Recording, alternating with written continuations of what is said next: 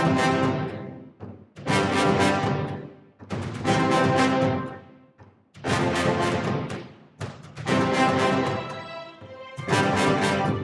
afternoon. My name is Dr. Brendan Long. I'm a Senior Research Fellow at Charles Sturt University, and I'm welcoming you to the podcast of The Long View.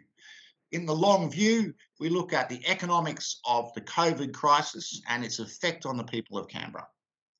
And my guest today, and I'm very honoured to have this guest today, is the Chief Minister, Andrew Barr, who has obviously made such a contribution to the life of this city, both as Chief Minister and as a Cabinet Minister since 2006. So, Andrew, it's great to have you on. Thanks very much, Brendan. Good to be here. These podcasts, as I said, tend to focus on the economics of COVID. And, one of the important things that's just happened you have been able to outline the budget update with a new set of numbers and policy responses, which I believe was released last Thursday. So, Andrew, it might be just appropriate to outline some of the key messages from the budget update and some of the key outcomes and projections. Terrific. Well, thanks, Brendan. Yes, so the objective really has been to align the Territory's fiscal policy with the monetary policy settings of the Reserve Bank of Australia and the very clear economic advice that all state and territory governments are receiving from the Reserve Bank Governor and indeed from our own heads of Treasury. And that is that we have to adopt an expansionary fiscal policy at this time, and really with three key priorities. One is income support, which principally sits with the Australian government, but there are various forms of assistance that state and territory governments have provided to people who've not received income support from the Commonwealth. And in our case, that has involved students, casual workers who've been with their employer for less than 12 months, asylum seekers, other people who are not eligible for Australian government assistance. So that's been one part of the economic response. Another has been to focus our new spend and our expansionary spend on elements that have a very high fiscal multiplier. And so the advice here has been that investment in infrastructure and support for lower income households has the highest fiscal multiplier, that not only increases aggregate demand in the economy, but also targets employment creation. And then the third element of the economic response has been to look at the regulatory side of government operations, and that's highlighted a number of reform areas, tax reform being one, planning reform being another, and then regulatory measures that we've adopted during the pandemic that could in fact be kept beyond the pandemic. And there's some practical examples in the ACT where we've undertaken some easing of regulatory responsibilities and requirements, for example, around the hospitality sector, where we've given greater flexibility around outdoor dining space to enable people to socially distance and yet let small businesses continue to have enough patrons to generate sufficient income for their business. It's been allowing particular hospitality venues to transfer license types across different categories to reflect the fact that at various points in the pandemic, the public health directions have not allowed them to serve alcohol inside a venue or to serve alcohol to customers other than those who are seated. So we've allowed the takeaway sale of alcohol, for example, by licence holders. So they're just a couple of very practical examples of where we've introduced regulatory measures or relaxation of those measures during the pandemic that could be kept. In terms of the territory budget position, yes, we are running headline net operating deficits and will be over the forward estimates period, although deficits diminishing in size as the economic recovery kicks in. The principal economic advice from the RBA governor was that we really must focus our efforts in the next 2 years, so 2020, 21 and 21, 22, and that the primary objective of economic policy, both monetary and fiscal, is to reduce unemployment. And the very clear advice there is that whilst that will see a deterioration in our budgets in the short term, in the long term, it will in fact lead to a stronger budget position than if we did nothing and let the recession become a depression, and if unemployment stayed high for an increased period of time, that would in fact have a greater impact on our budgets and for obvious reasons would have a greater impact on society.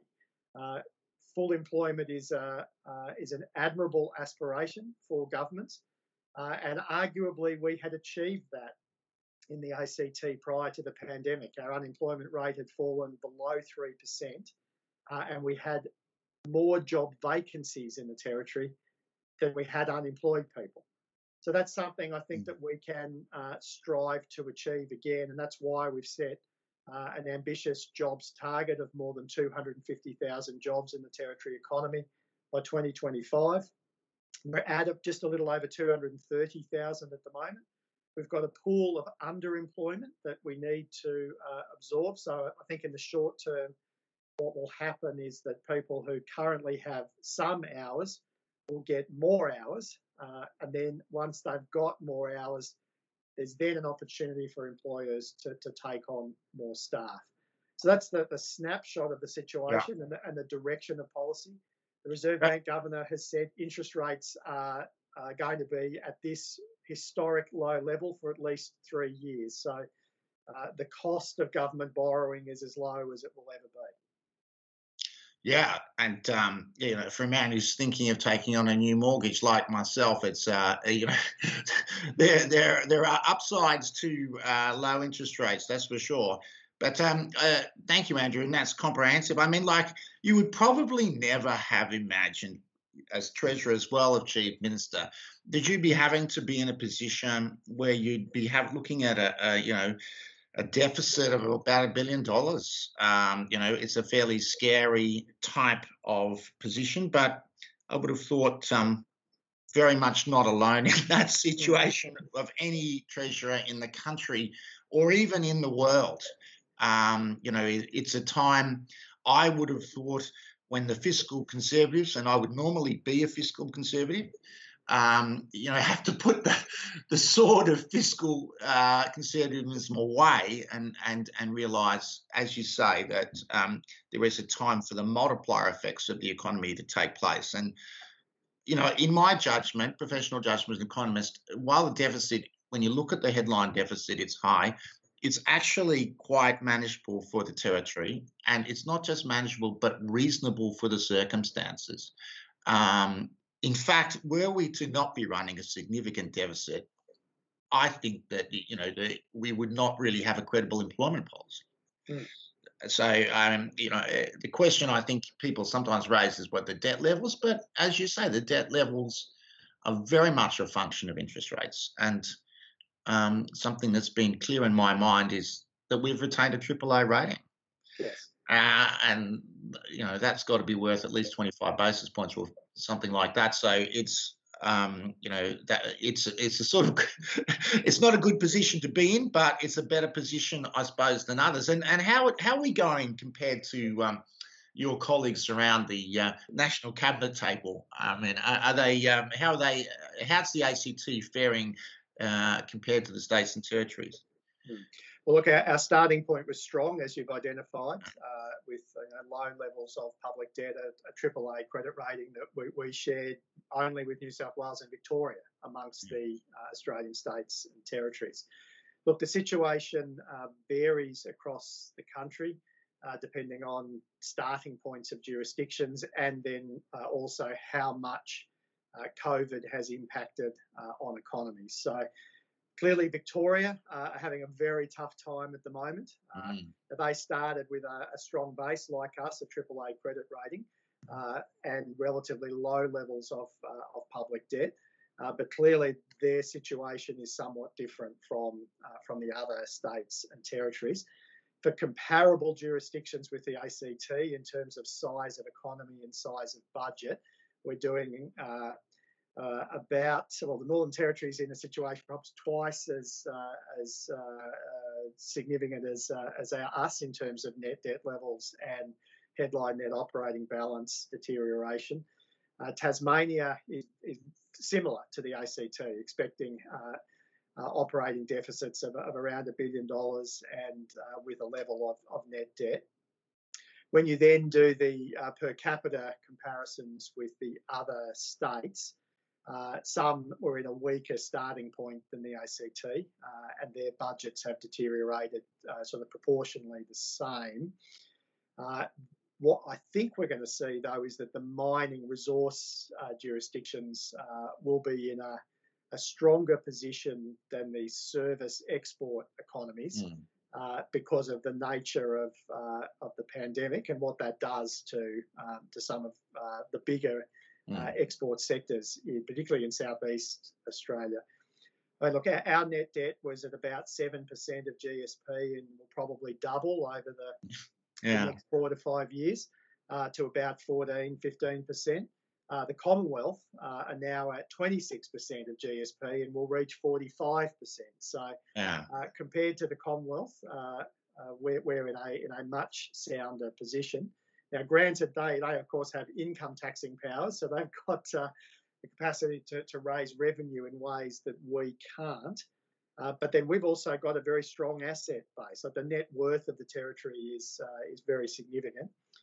And part of our economic recovery certainly will involve further asset sales, namely undeveloped land. And that presents investment opportunities for our economy and also opportunities to build new housing, both social housing, public housing, and new private housing. And that is also an economic driver for our city. Yeah, that's the, what was the line in the Canberra Times? Barr the builder. Can he fix it? Well, you know, obviously construction is a sector where is capacity to absorb some of the underemployed and some of the slack that may happen in the labour market. So be that infrastructure or be that residential construction, it seems to be an obvious place to turn to. And the budget update did have some significant infrastructure investments in education, health, and transport. Some of these quite exciting for a candidate, for a person who lives in the Woden area. What were the key messages from the infrastructure section of the budget update? Look, I think the important point is that this is an opportunity to bring forward some significant public infrastructure investment that leaves a lasting legacy. It's not an opportunity to dream up projects that have not been well thought through and had preparation work undertaken. And so there are 3 main projects that we're pursuing at this time that are all in the Woden area. So the expansion of Canberra Hospital, the new Woden CIT and public transport interchange, and then the extension of light rail from the city through the Parliamentary Triangle to Woden are all long-term infrastructure projects on timeframes of delivery of 2022, 2024, and then beyond into the sort of the middle part of the decade. With each with its a separate fiscal profile, but we had made provision within our forward infrastructure program and within our budget for these projects. So the fiscal planning for them has been many years in the making. Each will contribute hundreds and thousands of jobs in the construction phase, but then will also lead to ongoing employment and, importantly, increase the productive capacity of the territory economy. And the skills investment is particularly important at this time. There will be a pool of people for whom completion of Year 12 might have normally seen a gap year being taken, the options for international travel and the like are a bit less Yeah. for young people at the moment. Yeah. So we're expecting during the economic downturn that there'll be an increase in interest in education and training. Canberra is Australia's education capital, so it's both an opportunity for our economy in terms of attracting students, domestic students here, but also then churning out a very skilled workforce and adding to our labour productivity, which is already amongst the highest in the nation, but a skilled workforce in a high value employment context for a service-based economy really is where the ACT is positioned in terms of the Australian economy and indeed the economy in this sort of Southeast Asian region. Yeah, it's especially the infrastructure and transport spend. I mean, it's a classic textbook Keynesian response. And I accept what you're saying that, like we just had, there's no new, there's no policies done on the run. It's really a bringing forward and a reshaping of the pattern of expenditure. But the extent to which we can bring forward infrastructure spends is, to me, seems to be exactly in line with what the Reserve Bank governor has called for state and territory governments to do. And of course, it's due to the low interest rates, but it's also because, as you say, fiscal policy has to take the slack. I mean, the economic impact of monetary policy, I think, is diminishing. And even when we're going to the creation of money, quantitative easing, which we're sort of doing, and massive buybacks of bonds, it's still not really going to have as bigger effect, I think, in terms of immediate stimulus as a fiscal policy stimulus. So infrastructure seems to be the obvious place I would go first if I wanted to stimulate the economy. And of course, the next one is jobs. I mean, yeah, you're right. We economists talk about the NIRU, the non-accelerated inflation rate of unemployment, the unemployment rate where you can't push it down further than without creating inflation. Well, 3% is a pretty good outcome. I mean, I agree. That's full employment.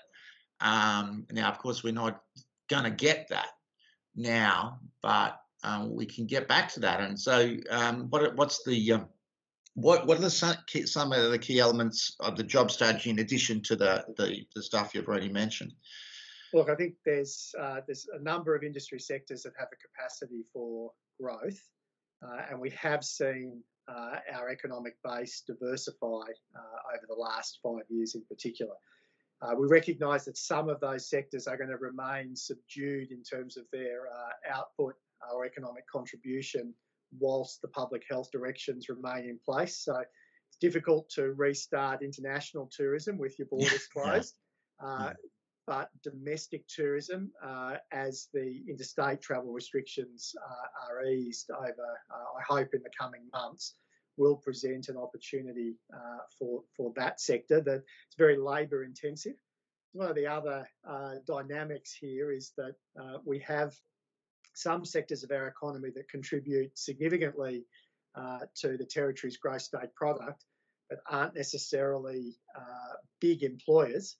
And then you have other sectors that have a smaller GSP contribution, but are big employers, particularly of young people. And one of the things that we're keeping an eye out on is structural changes in certain industry sectors as a result of the pandemic. This can manifest itself in, for example, commercial property, in retail, and then really in the fundamentals of how the city functions. It's possible to foresee a situation where you don't have everyone in commercial offices 9 to 5, Monday to Friday, again in the way that we did pre-pandemic. The flexibility of work, being able to work from home from certain days, the technology enables and facilitates that. Yeah. But then equally, you don't necessarily want a situation where people lose all contact with their workplace and work colleagues in a physical sense. So part of the thinking here also is around the operation of the city. At the moment, we have to build infrastructure to cope with 2 45-minute peaks. If you're able to to spread your transport load, your dispersal of people and movements around the city over a broader frame of hours, then that means you can get greater efficiency out of your existing infrastructure. And then it also means that future population growth can be accommodated in a way that doesn't put excess pressure on infrastructure. And there's countless examples of how cities have grown too fast in some parts of Australia and around the world. And Canberrans do put a very high premium on quality planning outcomes. Yeah. And look, today I had the opportunity to visit the new ACT government office block in Dixon, which is co-located with a bus station and a light rail station in a somewhat decentralised employment location. It's not in the CBD, but it is a really good example of transport-oriented development and Canberra's polycentric employment basis, which sees nearly half the jobs in Canberra not in our CBD or parliamentary triangle, which makes us unique amongst Australian cities. Yeah. No, that's right. That's right. One of the things that I liked about our response is the fact that I've been concerned that there are gaps in JobKeeper, and particularly for some people in highly vulnerable groups. And I think so. The Jobs for Canberrans funds provided quite an opportunity to, fill the gaps that the Commonwealth has left. And I also note that that had a little bit of a top up too in the economic statement, which is good. I mean, that seems to be innovative policy, but one of the things I like most about it is it's potentially scalable. Now I know you've got a fund allocation at the moment, and we think things are going to get better within 12 months. But the economic recovery looks like 21, 22, according to the estimates, is looking like we're going to, maybe bounce back effectively to a trend growth rate to over a 12 to, around in the shorter period of time. But if that doesn't happen, in the worst case scenario, it seems to me the Jobs for Canberrans Fund is a scalable instrument. You might not want to have to top it up, but if you had to, there are options, I suppose, along those lines. Yes, yeah, that's exactly right. And what it's highlighted is that yes, governments can respond quickly to identified needs, and all of the jobs in that program are value adding for our community, and they've been as diverse as the clean-up post bushfire in the Navajo National Park to more staff on our COVID hotline and our Access Canberra service centres to assist Canberrans with their day-to-day interactions with government. It's meant more COVID cleaning across public assets and infrastructure in schools, in settings of where there's a high number of people utilising facilities. And so it's reflected, I think, the diversity of the ACT government's employment base, because we are both the local government and the state government equivalent. We employ a very diverse range of occupations and people, and we have a need for a wide variety of skill sets. And so what the program has enabled is the sorts of things I've mentioned, as well as additional municipal maintenance. And people will have seen a very extensive program rolled out across Canberra suburbs of footpath maintenance, of all of those local government services that people want from the Territory Government. It's seen the fast tracking of a number of those projects and programs that's created employment and at the same time delivered infrastructure that will be used for 20, 30, 40, 50 years into the future. My favourite example of this in a historic Canberra context is that during the Great Depression of the 1920s and early 1930s, a decision was made to build a swimming pool in Manuka, Manuka Pool. And 90 years on, it is still serving that community. So it's an example of public works that stand the test of time. It's a social infrastructure asset, but it has generated employment and an opportunity for young people over 9 decades now And so my it's wife's mother swam in it when she was a young girl, and she just passed away at the age of 86. So it's been around. yes, Team Long's enjoyed it. exactly. Oh, but no, it's a good example. I can't quite. We're almost out of time, but I just cannot leave the conversation without mentioning tax reform. I am a tax specialist, and I've always taken the view that the Henry Report's recommendations into broadening land tax, a broad-based land tax, represented the highlight of reform at the state and territory level. So there's been a little bit of tweaking, but the tax reform remains on track, Andrew. Yes, so look, the research that we commissioned into the effectiveness of the reforms over the first 8 years has demonstrated that it's lifted economic output, so gross state product is Yeah. higher. It's seen more expenditure in the economy, and it's contributed to an increase in investment in the territory economy. So the economic theory said that it would reduce a deadweight loss in terms of inefficient taxation on our economy. It has done that, and the cumulative impact of that is now more than $300 million of additional gross state product. So that's important. Also, the economic analysis has demonstrated that the increase in property transactions have been particularly focused on the second income quintile. So it's helped lower income households into home ownership. And the additional rates burden, which is part of the tax reform and has been controversial. Yeah. But that tax system has been made more progressive, and most of the increased burden has been borne by the top 20% of income earners and the top quotient of wealth in the city. So, look, tax reform is difficult. I take some consolation from the fact that other state governments have commissioned their own reports in recent times, including the New South Wales Liberal government, and it's reached the same conclusions and suggested that the reforms that the ACT has pursued are the right ones. And so I look forward to the day when we have fellow travellers on the state and territory tax reform journey. But it's being talked about now. And that's good to see, and the ACT's proved that it's possible. ACT's happy to lead the way on economic reform. Well, that's what you'll get when you get two economists talking together. Look, Andrew, it's a tremendous opportunity to talk about what our response has been in this city to this extraordinary year, and the response in particular to COVID. So I just wanted to, thank you very much for making the time available. And just to say, if you had any one last comment that you'd like to make, just to wrap up our little discussion today, feel free.